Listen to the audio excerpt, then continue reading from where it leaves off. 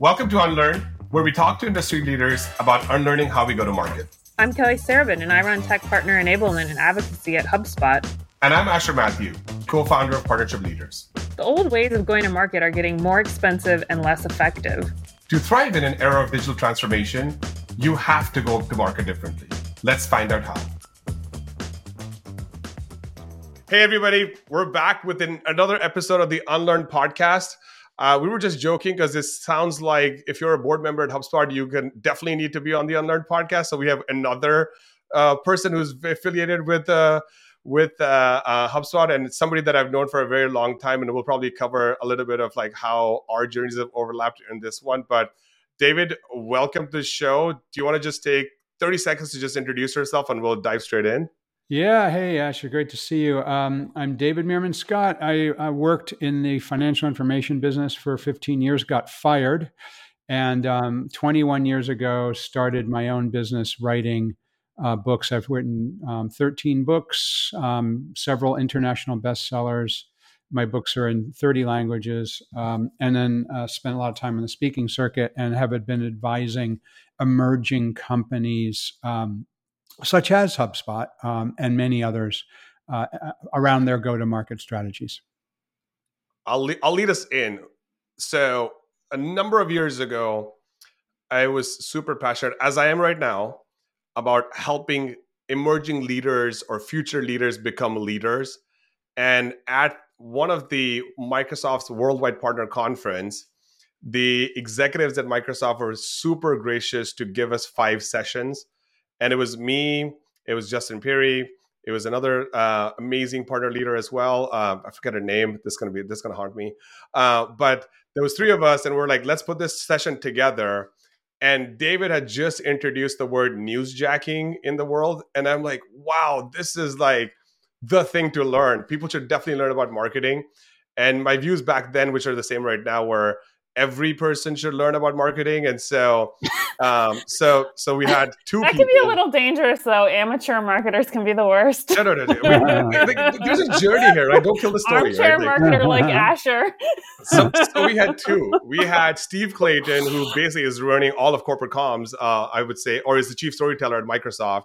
And David was super gracious to spend some time with us. The thing I'll tell about David is we actually goofed up a little bit at the conference, and we kind of had our timings mixed up. So David landed an hour before our session was going to go on, and I didn't even know. Yes, exactly. It was, and I was in my gross travel clothes. Totally. And he's wearing these cargo pants that are like, I'm like, what color is these pants? Yeah. Exactly. That's my I want to be comfortable in the airplane pants. And I was at the hotel about to check in. And you called me, as I remember correctly, and you said, dude, you're on in 10 minutes. And I'm like, I'm not on in 10 minutes. I'm on tomorrow. Yes, exactly. You're on in 10 minutes. Which was Asher's mistake, by the way. No, actually, that one, I've made a lot of mistakes, but that was not me. But I will tell you, I definitely learned what the black badge at Microsoft conferences gets you. It gets you access to everything. So if you're ever at a Microsoft conference and you have a black badge, like it is like the magical badge of the conference. So David basically comes straight to the conference. We get him up, and like he's such a pro, does not miss a single slide, gets a standing ovation from the whole crowd, and just walks out like it was just lunchtime, you know? And then I'm like, what the hell am I going to do now? I was planning to be here for like 2 more days. Exactly. I'm done. I can go home. I actually did hang around for a couple more days. It was a great event. I always loved WPC, Microsoft Worldwide Partner Conference. It's really great. Yeah. So to just catch you up a little bit on the story. So David, I ended up creating with a couple of really amazing people, Partnership Leaders, which is the organization focused on elevating partnerships around the world. And Kelly, do you want to tell us a little bit about what you're doing these days, just so David has an idea? Yeah, I lead tech partner enablement and advocacy at HubSpot. So getting our tech partners connected with our sales, CS, solutions partner, and then a little bit of the 2-partner motion, how you engage, attract more partners. Awesome. That's great. Love it. So if it wasn't clear, this is a very partnering podcast. But what's top of mind for you? Tell us I don't know how we're going to get the great conversation in just another 40 minutes or so. We could probably talk for 5 hours. Totally. Totally. All right. Well, tell us what's on top of mind for you, David. I've been thinking, like probably every marketer on the planet, about AI recently. And of course, ChatGPT has been the impetus for a lot of people to be thinking about AI, because it's sort of the first way that you can really test this stuff. But my interest in artificial intelligence goes back at least 5 years, and I've been writing and speaking and using AI for a long time. And it's like this really interesting moment where all of a sudden the rest of the world is getting caught up. Yep. And I think that most people are missing an incredible opportunity, and that is to use AI with their own data. So if you think about the usual use case of ChatGPT, it's using, and I always think, by the way, of artificial intelligence as two things: data and math. Always be thinking, whose data is it and whose math is it? And so with ChatGPT, and that's what everyone's talking about, it's ChatGPT's math and public internet data. So I think what's more interesting is the idea of how you can take the AI math and apply it to your own data, and figuring out ways that you can manipulate the things that are in your proprietary database, whether that's as a marketer, taking and I've actually done this. I took all of my blog posts for over 19 years, 1,598 blog posts, as well as 6 of my books, dropped them into a proprietary database, and I run ChatGPT over the top of it. Wow. And so I use that myself. I haven't released it to the public, but I use that myself to generate all kinds of interesting things. But it's using my own data. It's not. Yep. I'm pulling data from the public internet. So that's what's just been rattling around my brain recently. And I love ChatSpot from HubSpot. The idea of figuring out how you can put a AI engine on the top of your CRM data. That's another great example of this idea of how you can take these new tools of artificial intelligence and apply them to your own data. And I know Kate from Lately was on your program recently, and that's exactly the service that Lately does. And I'm also on Kate's board. Is provide this interesting idea of putting artificial intelligence on the top of your own data. Yeah, quick PSA, this podcast is not sponsored by HubSpot, although it may look like it. So it's just like really in my thing, like we really wanted to kind of explore go to market, but it's super interesting. Like, go ahead, Kelly. I know you have a comment, but then I definitely have a comment. Yeah, I have so many questions, but I want to talk about the tactical side of that really quick, because I think one of the interesting things about how this evolves is who has access, right? I think how we move forward and go to market is how many people are using these tools. So when you're saying that you're dumping all of that, sounds pretty high volume amount of data into ChatGPT, where and how are you actually doing that? Is that something that is now accessible to everyone? Is that minorly paid version that they've released, or? I'm using a separate database that then is using the ChatGPT technology to access that database. So it's a closed database. It's not something that's becoming available to other people, because although my 19 years of blog posts are already public and already visible to ChatGPT and other large language models, my books probably are, but aren't supposed to be. I say probably are because I know that there are websites that pirate books like mine, and I've pretty frequently get a Google alert saying David Meerman Scott, and I click it, and it's basically one of my books that's been illegally put onto the internet. And so I'm not putting anything that, if it weren't closed, would freak me out, because I think the idea, and there's some services out there now that you can upload your emails, you can upload your text messages, you can upload your client data. into the cloud and then use AI to access that to learn things about your own life. That scares me. I don't want to do something like that. I mean, imagine a super private text with somebody that all of a sudden is up into the cloud somewhere. Even if the company says it's secure, that's not something I would trust. However, my blog posts are already public. My books, nothing proprietary in the books. They're all out there. And in fact, if you dig deep enough into the dark web, you can find the books already on the public internet as well. And are you worried about your books being taken by AI and essentially regurgitated? Because we've seen this in music recently, right? They're having music that from AI that was put out and the artists are upset because it basically sounds too much like them. Do you have any concerns that feeding this into AI models, they're going to ultimately be able to turn around and be a better you outside of your permissions? I'm a little bit worried about it, but I feel like it's the future. And so I'm kind of putting that stuff out there. You know, I've done a couple of experiments where I'll go to one of the public models like ChatGPT, and I'll type in what is newsjacking. Bang, it's essentially my words, but not my name against it. So it's already happening. It's already happening because I personally, and people like me, probably both of you as well, have so much stuff already on the public internet.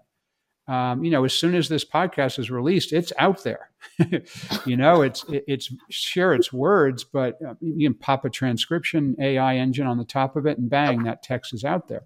So I think it's already there, and I'm not really worried about my public content. I am worried and have not uploaded my private content, my private emails, sharing private emails with other people, sharing private texts with other people. That I have no plans to upload, even though there's some use cases where it would be really interesting to have that all on top of an interesting AI engine. I'm not planning to do that. Yeah, it really brings when I was 17, what would my younger self tell my future self question? If that was ever a question, that would be a use case for that. But you could. You say, depending on how big your email database is. Exactly. What was I saying back then? Oh my God, how scary is that? On the lately podcast that we did, with Kate, we actually talked a little bit about private AI, and that's, you're absolutely right. That's exactly where we're going, because there is private data that I have that I actually don't want to put on a public cloud, right? Let alone a private cloud, right? So it's good that the AI movement may actually create a lot more on-premise applications than cloud applications. We'll see where this ends up, but the value of because there's a bunch of conversation around like, hey, people lose jobs, this happens, et cetera, et cetera. And I'm thinking there's a lot of IP that's already in the large amounts of data that's stored inside of companies, and that's actually a new product offering for them, because they can tell what happened in the past, what we're facing in the present, and they can actually predict. Like, for example, Avalara, the company that I was with, has like 20 years of commerce data. Right. And this is like transactional commerce data, right? This is like when the transactions are happening in the ERP products, real time, you can see it, right? Yeah. And I mean, exactly. And so two things come to mind there. Number one is that a lot of companies who have cloud-based, SaaS-based services have a secure way to store customer data. It is stored in the cloud, whether it's with AWS or somebody else. That data is stored somewhere. So there's already the precedent for data to be securely stored somewhere. Yep. Even very, very, very highly proprietary data like client information to be stored somewhere and then used with AI. But I think as a marketer, because this is, we're talking about some marketing ideas here. How cool is it if you have the type of company that generates data that might be interesting? I'll give you an example. Last week, I was talking to the CEO and CMO of Hagerty Insurance. They're the largest classic car insurance company in the world, publicly traded on the New York Stock Exchange. And we were talking about how cool would it be to stick AI on the top of all of their proprietary data. Now, I don't mean proprietary in the sense of client data, but proprietary in the sense that they know the value of classic cars, and they also have history of the values of classic cars. And they all already provide that data to members of the Haggerty Drivers Club. There's over 1 million members of the Haggerty's Drivers Club. So I happen to have a 1973 Land Rover Series 3.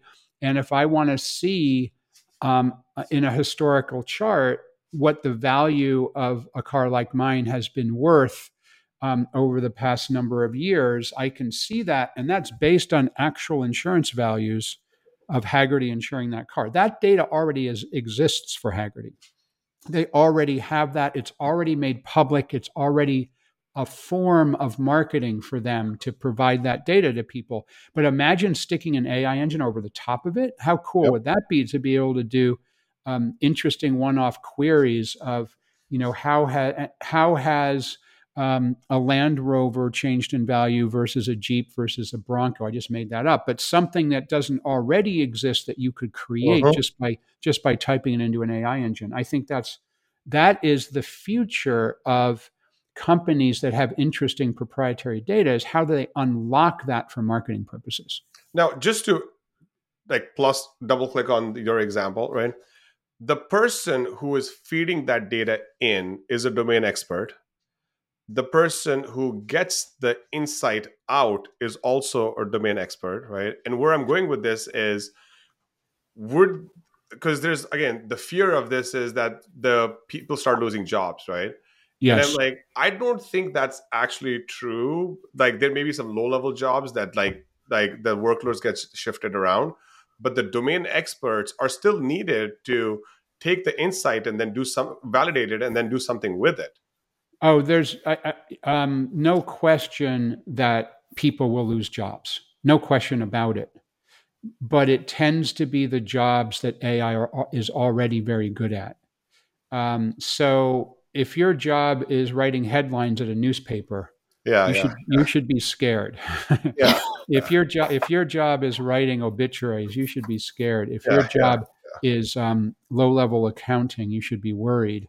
There's a lot of jobs that I think will eventually disappear. However, there's going to be new jobs created.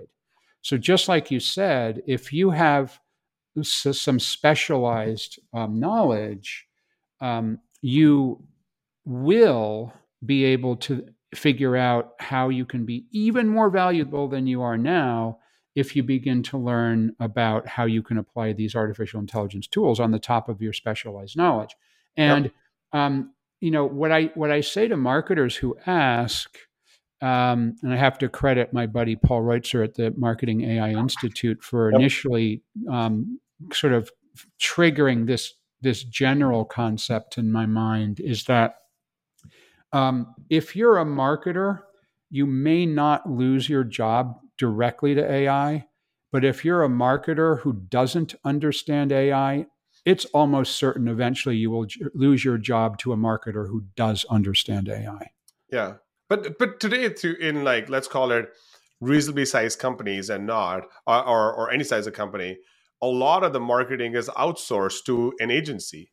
And then that agency outsources it to another agency, which is somewhere around the world, who then is already using AI to do the work. And so by the time that AI application makes it into the enterprise, it's gonna be some time. But I feel like, which job would be lost then? I disagree. I think that that CMOs, VPs of marketing, directors of marketing are scrambling to understand AI themselves, because they need to figure out what they're going to say to the CEO and to the board and to investors and so on about what AI means for their business.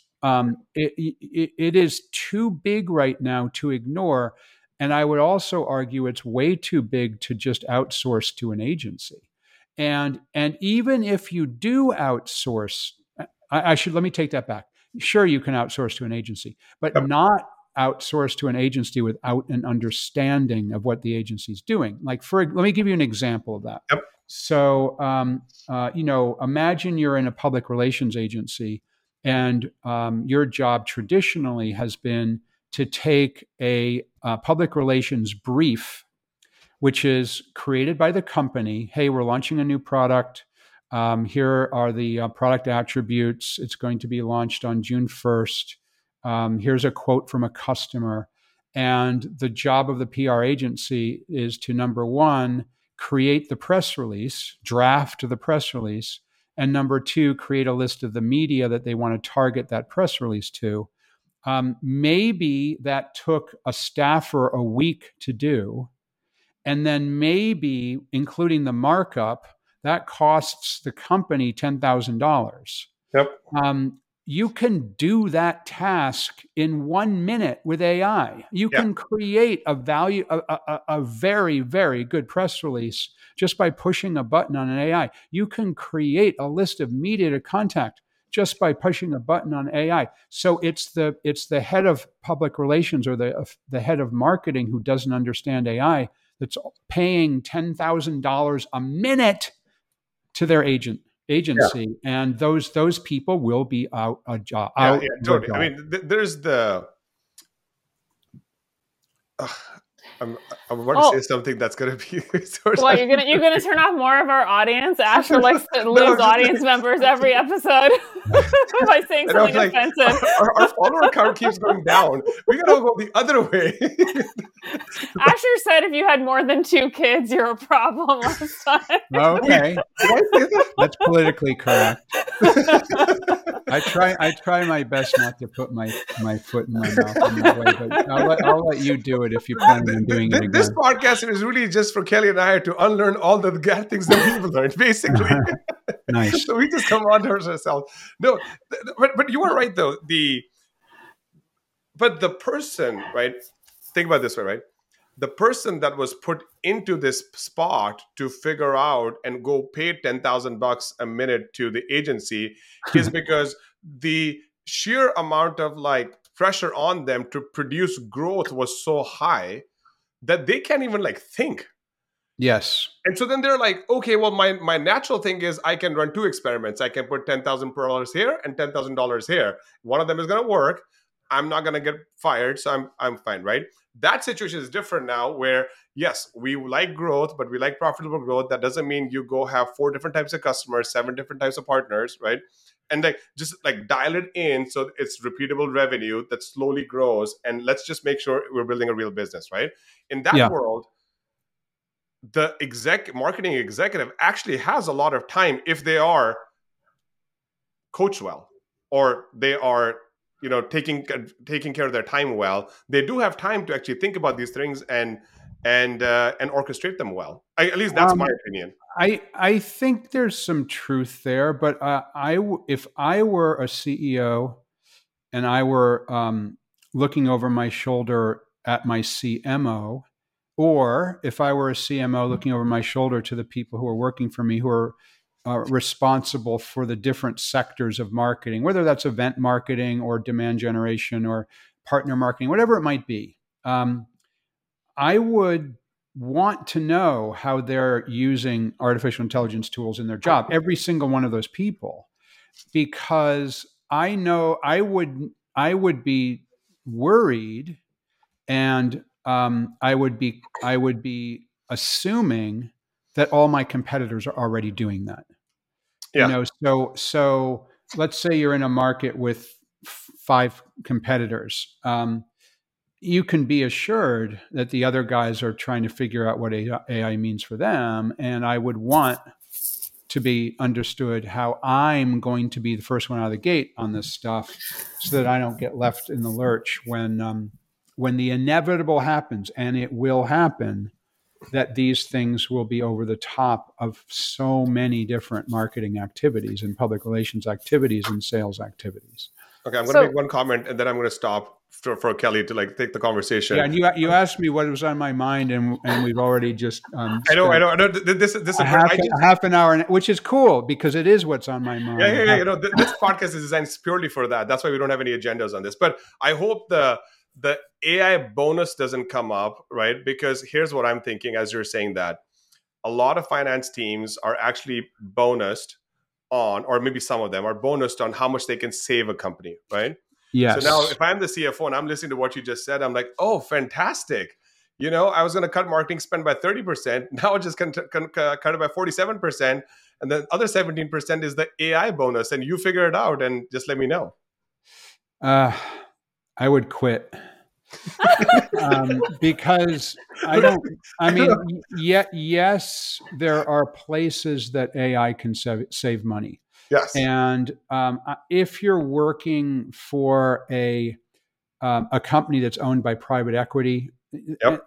they will want to use AI to cut costs, no question about it. But if in a regular kind of company, either maybe it's venture funded, maybe it's already public, yes, cutting costs are important, but I think AI has more of an opportunity to help on the demand gen side, to help on Yeah. creating the kinds of Yep. products that customers want to buy, to do lots of other things that are more interesting for a marketer than just figuring out how you're going to cut some cost out of your marketing budget.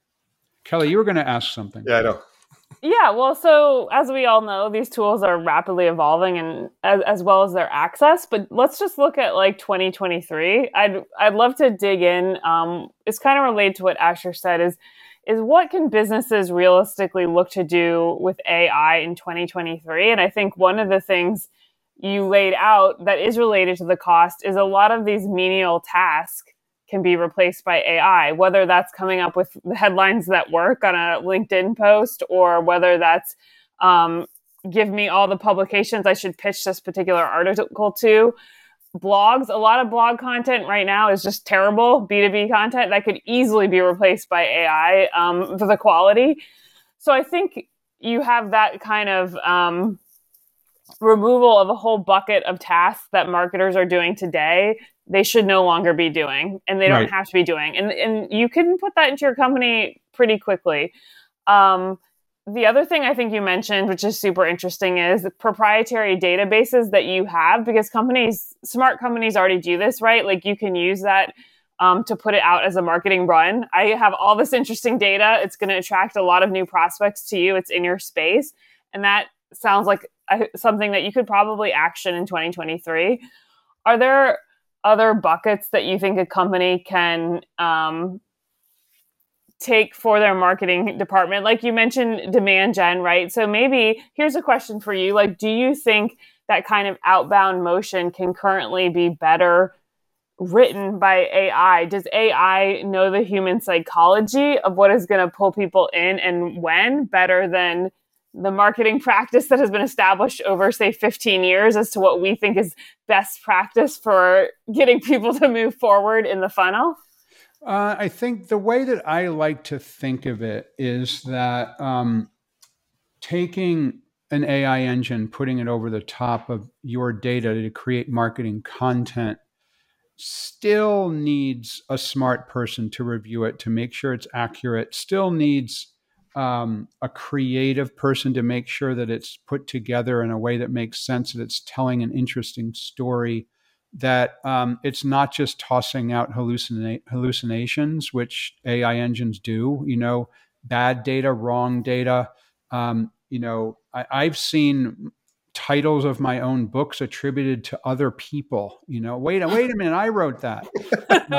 So you need to have fact checking. There's things that has to happen, but imagine an AI engine is an enormous team of people creating first drafts, really, really good first drafts. Imagine that in let's say 10 years ago, you would hire 100 interns to look through your database of content and create net new blog posts while they're working for you for the summer. And maybe over the course of the summer, they could generate 30 each. Now you can do all of that with AI, but you still, just like that intern, you still need to look over the shoulder and make sure that this thing is something that's worth putting out. I think the idea of using artificial intelligence to create longer form content or shorter form content, or it's freaking brilliant at creating metadata for blog posts. Yeah. I mean, you take a draft of a blog post and say, write me the headline. Bang, it's can be really good, way better than I can do. I'm terrible at headline writing. Or it can create the metadata paragraph. It can create the search terms that you should put along with it. So many things that were manual tasks that it can do, but it does need humans, at least at this point, to make sure that it's not pushing out something that is grossly inaccurate or in some way not on brand with the company that's going to push the button to eventually publish it. So hearing that's really interesting, because what I'm seeing now too potentially is like a glut of content, right? And we already kind of live in this world. It's already creating that. I mean, there is so much AI generated crap out there right now. I mean, it's everywhere, and imagine, oh my gosh, my brain hurts thinking about it. Imagine how bad the spam problem is going to get. It's terrible now. But imagine how awful the spam problem is going to get, because the AI engines are going to figure out how to beat the spam blockers. And all of a sudden, you're going to be getting 400 spam emails, and it's going to be terrible. It is going to happen, I believe. So is event marketing and community marketing getting a boon here? Because that's already happening. Asher and I just ran a survey with Pavilion on kind of how these different channels are changing, and the marketing leaders were saying networking and communities and partners are having a much bigger influence. And I think part of that is because of the noise of the content and the email and the text and the spam. And if we do get this content, like if every content marketer who's a strategist can now put out 30 articles a month instead of 5, are we going to be pivoting to these other more human-to-human marketing channels? I'm glad you asked that or said that, because I think you're right. And my latest book is called Fanocracy. I wrote it with my daughter, and it is exploring this exact idea, the idea of human connection, and how so many companies have done a great job at building fans. And that's because they've created a human interaction with their customers and turned those customers into fans. So I actually think you're absolutely right there, and that as the online channels become, number one, more crowded, which you did mention, much more crowded, and the marketer who could do 5 blog posts a month is now doing 30 blog posts a month. That's beginning to happen already. But then the other aspect of that, which I've been writing about now for a long time, for 3 or 4 years, is the social media channel is becoming increasingly more polarized. And, it's the red team against the blue team. It's the people who believe vaccines are safe and effective, and those who believe that they're not. And those kinds of things are increasing, and that polarization in the next U.S. presidential cycle leading up to 2024, you think it was bad in 2020? 2024 is going to be appalling. And Facebook and Instagram and YouTube are already absolute cesspools of polarizing content. They're going to be much, much worse when you take polarized content and add AI-generated polarized content on top of it. So what's the solution? Well, you can choose not to go to the social networks. That's one choice. You can choose not to open the emails that are gonna start to flood your inbox. That's another choice. But I think you've hit on something, Kelly, and I have been spending a lot of time on this idea of the genuine human connection, of how you can literally bring people together. And those of you who are listening can't see this, but over my shoulder, I've got a whole bunch of Grateful Dead concert photos because I'm a massive fan. I've seen the Grateful Dead or the bands with the members of the Grateful Dead that followed the death of Jerry Garcia almost 100 times. I wrote a book called Marking Lessons from the Grateful Dead with my buddy Brian Halligan, the co-founder, former CEO and current executive chairman of HubSpot. And part of the idea of why we love the Grateful Dead, Brian and I, is because it's a community. It's a group of physical people, and I can go to a community. Like, you don't have to preach to me.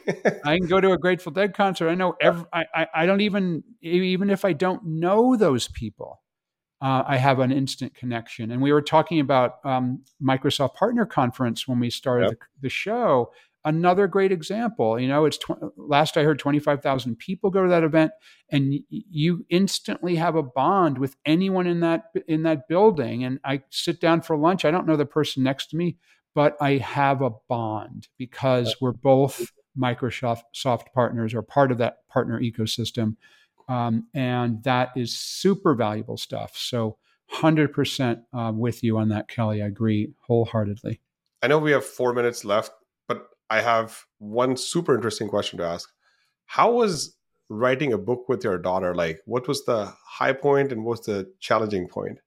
So interestingly, we both came to the same idea that, as we were just talking about, this idea that the online channel was becoming crowded and the online channel was becoming polarizing. And this was 6 years ago when we first started seeing that. At the same time, I said, oh my God, I love the Grateful Dead. I love to surf. And she said, I love Harry Potter. I love Korean pop music, K-pop. And like she's in many ways digs in deeper than I do into her fandom. She wrote an 85,000 word alternative ending to the Harry Potter series where Draco Malfoy is a spy for the Order of the Phoenix. Put that out on a fan fiction site, and it's been downloaded thousands and thousands of times. And she just wrote the very first officially sanctioned by a K-pop band graphic novel, which is coming out this summer. Super interesting. It was written up in a lot of publications, Variety and all these other publications. So she's an emergency room doctor. So she's wow, this person sounds exceptionally impressive. Good job, Dad. Have her on the podcast next. This was awesome. Thanks. This person, my daughter Reiko, very, very impressive young woman. She is not only a writer and a fan of K-pop and Harry Potter, but also an emergency doctor. Anyway, it was a fabulous experience to write Fanocracy with her because, number one, she's a better writer than me. But number two, it was a great way for us to come together as father-daughter after she had actually become an adult. When we first started writing, she was just starting medical school. She was in her first year of medical school.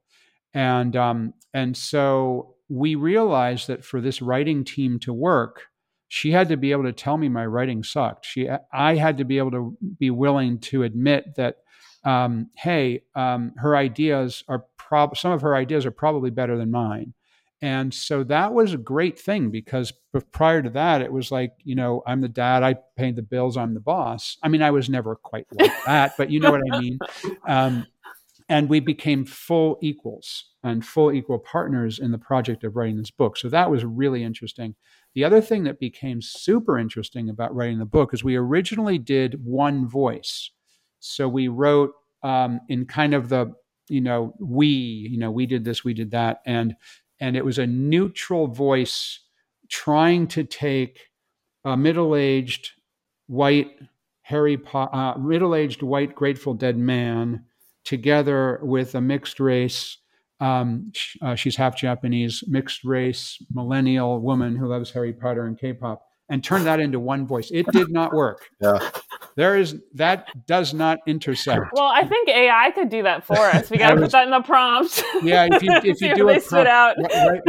write a book halfway between a middle-aged white Grateful Dead fan and a mixed race millennial Harry Potter fan, it probably could. But what we ended up with, which was great, was she wrote half the chapters, I wrote half the chapters, and we put our byline on each chapter. And so that ended up being fabulous because you can see her voice, you can see my voice. And then when we read the audiobook, she read her chapters, I read my chapters. So that worked out really great. But it was a fabulous project for us to come together, and it did well. It hit the Wall Street Journal bestseller list. So we're both really proud of what we were able to accomplish. Super. Well, David, as you said, we could probably spend We could keep going. But I want to be respectful of your time. So thank you so much for coming on the show and engaging in an amazing conversation with us. We'll hope to bring you back at some point in time after we get to the rest of the board members of HubSpot. I don't want to piss them off, Nice. This is great fun. I love it. I'm glad you didn't just have a bunch of questions to fire. Random questions, yeah. It is a conversation. It's fabulous. Yeah, this was great. Thank you so much. Thank you so much. Have a great rest of your day.